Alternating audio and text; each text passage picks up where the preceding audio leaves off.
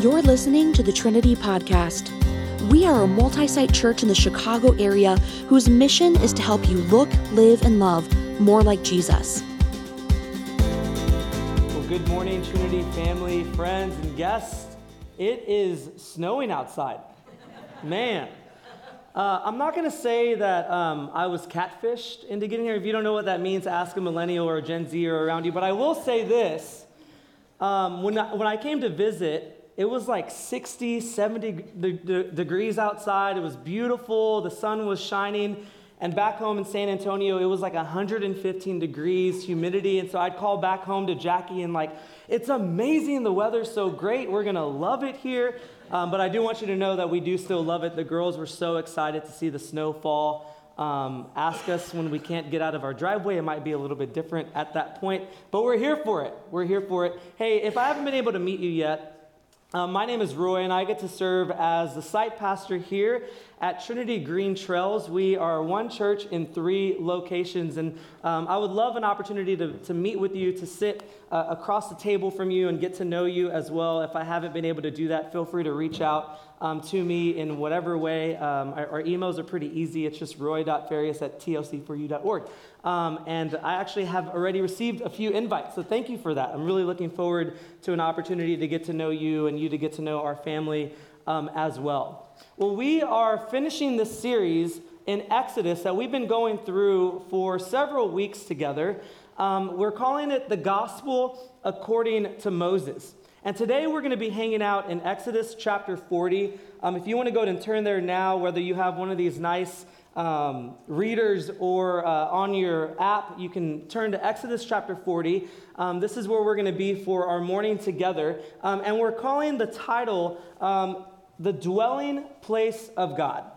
The Dwelling Place of God. And as we were preparing for this message, it kind of got me thinking about time and space. And I wonder, do you ever think about time and space? And I do mean in an existential kind of way. Like, do you ever just look out at the grandeur of space that we're in and how the continuum of time keeps going and how time it's kind of crazy if you think about it. Like, it took my family and I 2 full days to drive up here from San Antonio. We had one first leg up to St. Louis for 16 hours, and that was nuts. Like, don't do that. 16 hours of driving is crazy. And then the next day, we continued going down up here to Naperville. That was another 4-hour drive. On the other hand, it took our little girls just 2.5 hours in the air to get here with their grandparents. It's crazy. 2 days versus 2 hours by flight. Time and space. And right now we're reading about a people group, right? We're reading about this people group and their real life story from thousands of years ago, like 3,000-4,000 years ago. And through it all, God is present. See, God was present before time, before the creation of time. God's present in time, and he's present after time. Vera, she asked me the cutest question in the world whenever we're on a road trip. She'll say, "Daddy, are we almost there?" And I'm like, not yet, honey. We'll be there in a couple of hours. And the cutest thing, she'll say, "Daddy, is that a long time? Is 2 hours a long time?" I love it. Every time she asks me that, I'm like, it's kind of a long time, baby. It's kind of a long time. But in the time, God is present. And today we're going to be able to see through this tabernacle here, through this segment of scripture that Jill read over us, we're going to be able to see how through the tabernacle that God is present with us, that he chooses to sojourn with us, his created people. Through the tabernacle, we're going to be able to see what it reminds us of, what it points us toward, and what it provides us with. But before we move any further, would you join me in prayer? God, thank you for your goodness. God, thank you for the love that you have for us. God, thank you for the snowfall. Lord, thank you for everybody who is here right now with us and with us online, God. I pray that you would go before us to prepare our heart, soul, and mind to receive from your word of truth. Lord, I pray that you would forgive me of my sins because you know, God, that they are many. But thank you that you're faithful and you're just to forgive us of our sins whenever we come to your throne of grace. It's in Jesus' name we pray. Amen.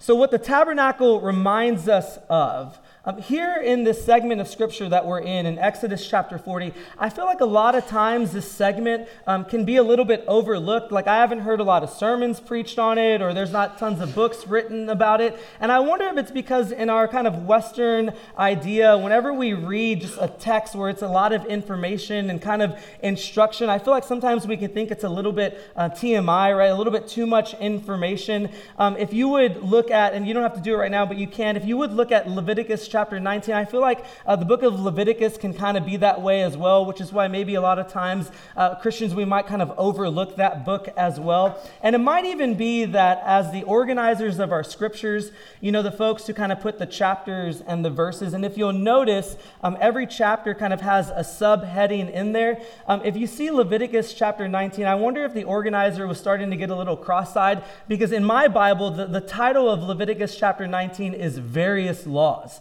They were just kind of like, whoa, there's a lot going on here. I don't know what to title it. So we're just going to do various laws. I kind of wonder if it could be similar in the way that we see like an IKEA furniture manual or something like that. It's really important, but it's a lot of information. I wonder if that's why Exodus 40 might get overlooked a little bit when it comes to us looking at the scriptures.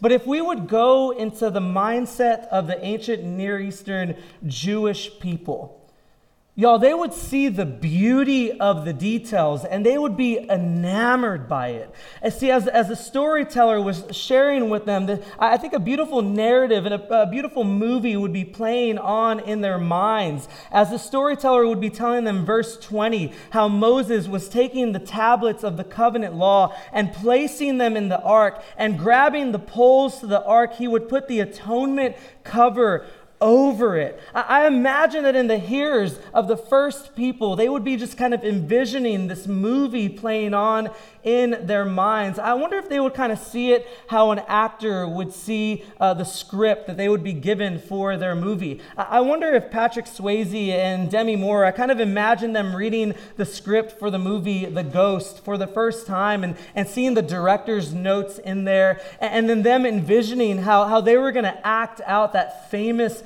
pottery scene, right? Like making these words come to life in the way that they were able to act it out. See, in Exodus chapter 40, we get this beautiful explanation of the tabernacle here. And it was amazing for the Hebrew people. They would hear Moses and how 7 times he would set up a different portion of the tabernacle. And for the people of God, they would be reminded about the creation account.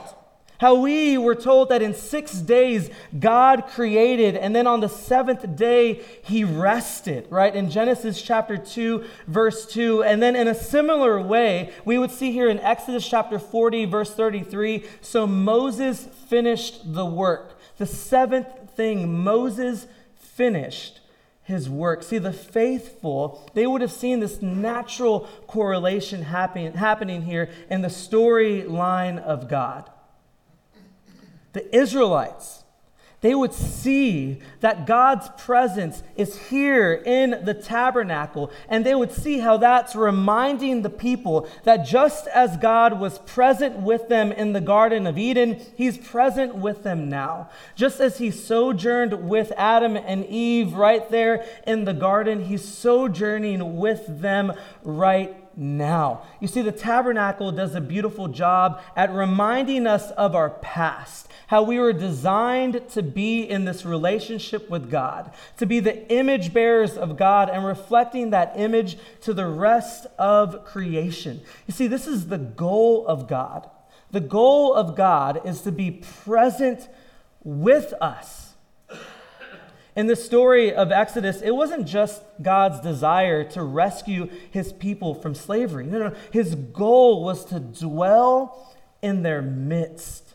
And in the same way, for you and for me, God doesn't seek to just save us from the mess of this world. He doesn't seek to just save us from hell. He wants to dwell with us. See, our purpose is to participate in this saving work of God in the world and for the world. And so this leads us to how the tabernacle points us toward. It points us forward. You see, as believers, the tabernacle reminds us of what's to come. It reminds us of our future hope when we are going to be able to dwell in the fullness of God's presence with no more borders and no more factions. Listen, when we understand the idea of this tabernacle here, we not only get to understand the Exodus story, but we get to get a fuller understanding of God's story given to us through the scriptures, from Genesis to Revelation. You see, the tabernacle not only reminds us what we were designed for, but it reminds us what we are destined for. And Revelation gives us this beautiful picture of what our destiny looks like. See, in Revelation chapter 21, the writer says, "Then I saw a new heaven and a new earth, and I heard a loud voice from the throne saying, 'Look, God's dwelling place is now among the people, and he will dwell with them. They will be his people, and God himself will be with them and be their God.'" John would go on to say, "Look, can you see it? That here in the complete fullness of God's unadulterated presence, he said there's not going to be any more death or mourning or crying or pain, because all that belongs with sin has now been passed away." He would go on to say in the next chapter that there won't be any more cursing, that the throne of God and of the Lamb will be in the city. They will see his face and they will reign forever and ever. Y'all, the beautiful tabernacle, it reminds us that this isn't it. Like, whatever this isn't the end all and be all for us. We don't have to settle for how things are because we know how things will be. Y'all, we don't have to settle for how things are because we know how things will be. I think part of the reason why the Israelites struggled with their calling to be the image bearers of God, and I think part of the reason why we struggle with that too, is because we forget that we are being sent by God to the world and for the world. I think we forget that. And so in forgetting that notion, we then begin to look like the world. We start to look like her and dress like her. We begin to sow dissension instead of unity. We begin to spread hate instead of love. We worship money and status and accolade. You know, all the things that we were designed and created not to do and not to be. I think we begin to forget that we were created in peace and for peace, and to spread that shalom peace of God everywhere we go. And I think we forget that naturally. Naturally, I think we get stuck in the craziness of our right now, and so we start to think that this right now is now going to be our forever. But if we would just remember that this isn't it, if we would just remember how things will be. I mean, wasn't it Jesus who taught us to pray that beautiful prayer, "God, your kingdom come, your will be done on earth, just as it is in heaven. Your kingdom come now." If we would remember that this isn't it, then we could keep on marching toward the prize that's set before us, the Apostle Paul would say. We would be able to march toward that glorious day and invite others to join us, to journey with us. You see, the tabernacle, it provides us with this right now presence of God, that God sojourns with us in the present, and he does it right now. You see, when the very first hearers, when the Hebrew audience in this ancient Near Eastern region, when they would hear the word tabernacle, the word in the Hebrew is miskan. And as they would hear miskan, they would also hear the verb sakan, which means to sojourn. You see, the tabernacle is the miskan. It's a tent, right? And it sojourns with the people. I mean, wow, that's what they would hear, that the presence of God sojourns with you right now in your wilderness, in your wandering, and everywhere you go. I mean, do you hear that beautiful song in Psalm 139 playing out here? Where it says, "Where can I go from your spirit? Where can I flee from your presence? If I go up to the heavens, you're there. If I make my bed in the depths, you are there. If I rise on the wings of the dawn, if I settle on the far side of the sea, even there your hand will guide me, your right hand will hold me fast. If I say, surely the darkness will hide me and the light become night around me, even the darkness will not be dark to you. The night will shine like day, for darkness is a light to you." Wow. Y'all, Taylor Swift has nothing on that writing, right? I mean, that's beautiful. You see, the Israelites, they hadn't yet made it to the promised land. They were still kind of circling around and around in the wilderness there, waiting to get to where they were going. And in between their journey to their destination, God was present with them. And in the same way, God dwells with you and with me in our in-between, in the in-between of our right now and that promised second coming. You see, this isn't it, and praise God for that. And He's dwelling with you right now in your present circumstance, whatever that might be. He's dwelling with you. For all the joys and all the tears, He's chosen to dwell with you in the pain and in the triumphs. We've all experienced this before. If you're breathing, we've all experienced highs and lows. I remember one of them so vividly in my life. It was the very first night after my dad had passed away. I was only 12 years old. He passed 2 days after my birthday. And I remember this so vividly as if it was just last night. And I remember my 12-year-old brain trying to make sense of this trauma and how I was going to be able to go to sleep and then wake up the next day in the horror of my new reality. See, God was dwelling with me in that present pain. And with you, too. And so I got up, and I've been getting up every day for the past 25 years, and as long as I live, our God dwells with me, and He dwells with you. I also remember the elation that I felt when I was able to hold Vera in my chest for the very first time. And every time after that, you see, Jackie and I, we had struggled with miscarriages and infertility for some time before our gift of Vera. And so holding her for that first time in that present moment, I didn't want it to end, and I still do. I don't want it to end. And I know that one day it will end, because you can't really cuddle with a 16-year-old. That's kind of weird and illegal. And it should be, by the way. But in that moment, the elation that I was feeling of hearing her coos and her squirms, man, in that present moment, God was dwelling with me, and He dwells with you. He's in it. For all that it is, He's in it with us. He's dwelling with us.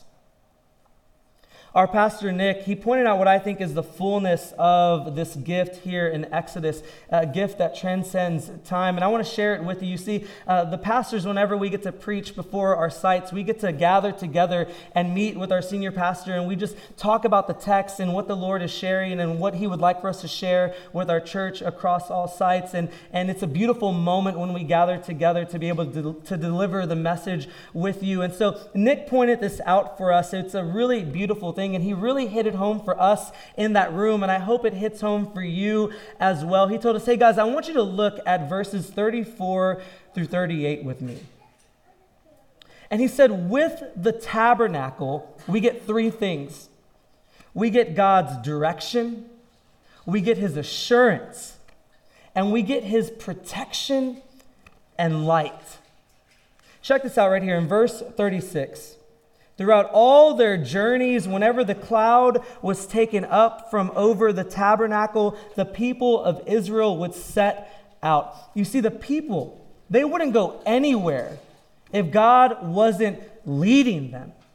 I mean, people of God, we have this faith and confidence that in our present circumstance, we know that God is there. He knows what we have need of, and he knows where we need to go, and he knows just how to get us there. Wherever we are, wherever you are, people of God, as our hand is in the hand of God, we're just going to naturally then go to wherever it is that he's leading us. And we know that he's leading us there because we know that he's only going to lead us to peace and unity and love and whatever else is oozing out Philippians 4:8, if you want to look at that. Peace, love, unity, grace. Whenever we're holding on to the hand of God, we naturally go to where he's leading us. Look, I'm going to be honest with you. I never knew what Naperville, Lisle was before now. Like, no offense, I didn't even know you existed.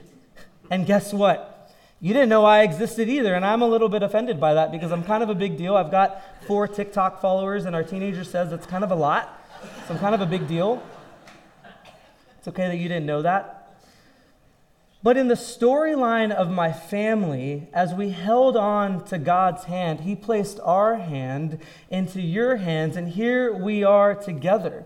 And because of that, because we are in God's hands, y'all, we couldn't be happier, my family and I. And yeah, y'all been keeping me on my toes, but there is no place we would rather be than in the hand of God because we are right where the Lord has guided us. Believer, don't let go of God's hand. Non-believer, grab on because there's no other place that you would rather be than in the hand of God because we know that as we hold on, we've got this blessed assurance. Nick showed us in verse 37, but if the cloud was not taken up, then they did not set out until the day that it was taken up. See, just as the people would go to where God would lead, they would also rest when God would rest. See, we're invited to keep going and to keep on going and to not stop on mission, but we're also invited to rest in his presence. To rest. You see, God directs us, he assures us, and third, he protects us with his glorious light. In verse 38, for the cloud of the Lord was on the tabernacle by day, and fire was in it by night, in the sight of all the house of Israel throughout all their journeys. You see, the writer of Exodus is so masterful. I mean, so spirit-led. These first few verses, they do hit home because God directs us where to go. He assures us that he's always with us. And as we go and do, God protects us and he gives us his light. What a beautiful truth that God chooses to dwell with us because he loves us. He loves us.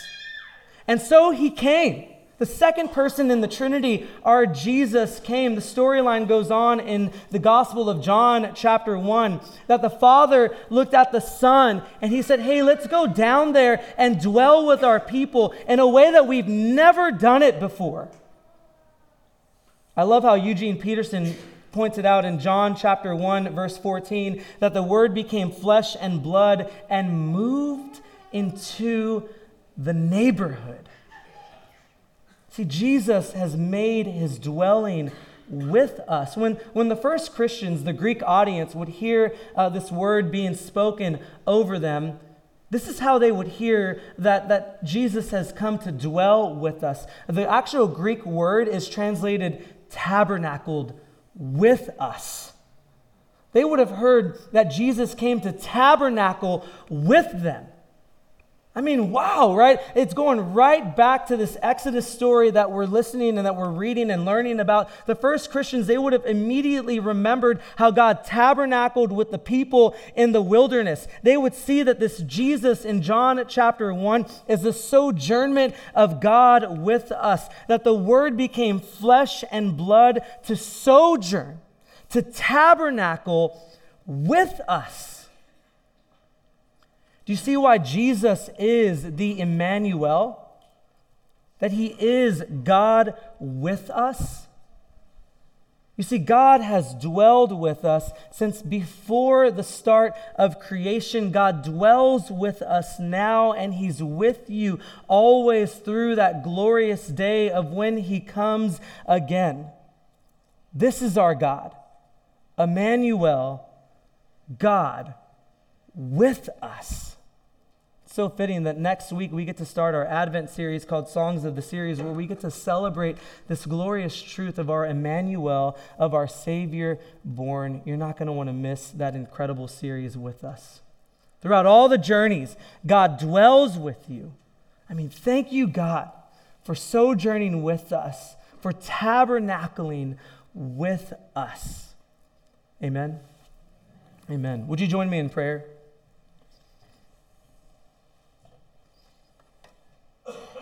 God, we thank you for this beautiful truth of how much you love us, and that your desire has always been to dwell with us. Thank you that this truth is shown since the start of creation through Revelation in that glorious day where we will experience the fullness, the unadulterated fullness of your glory.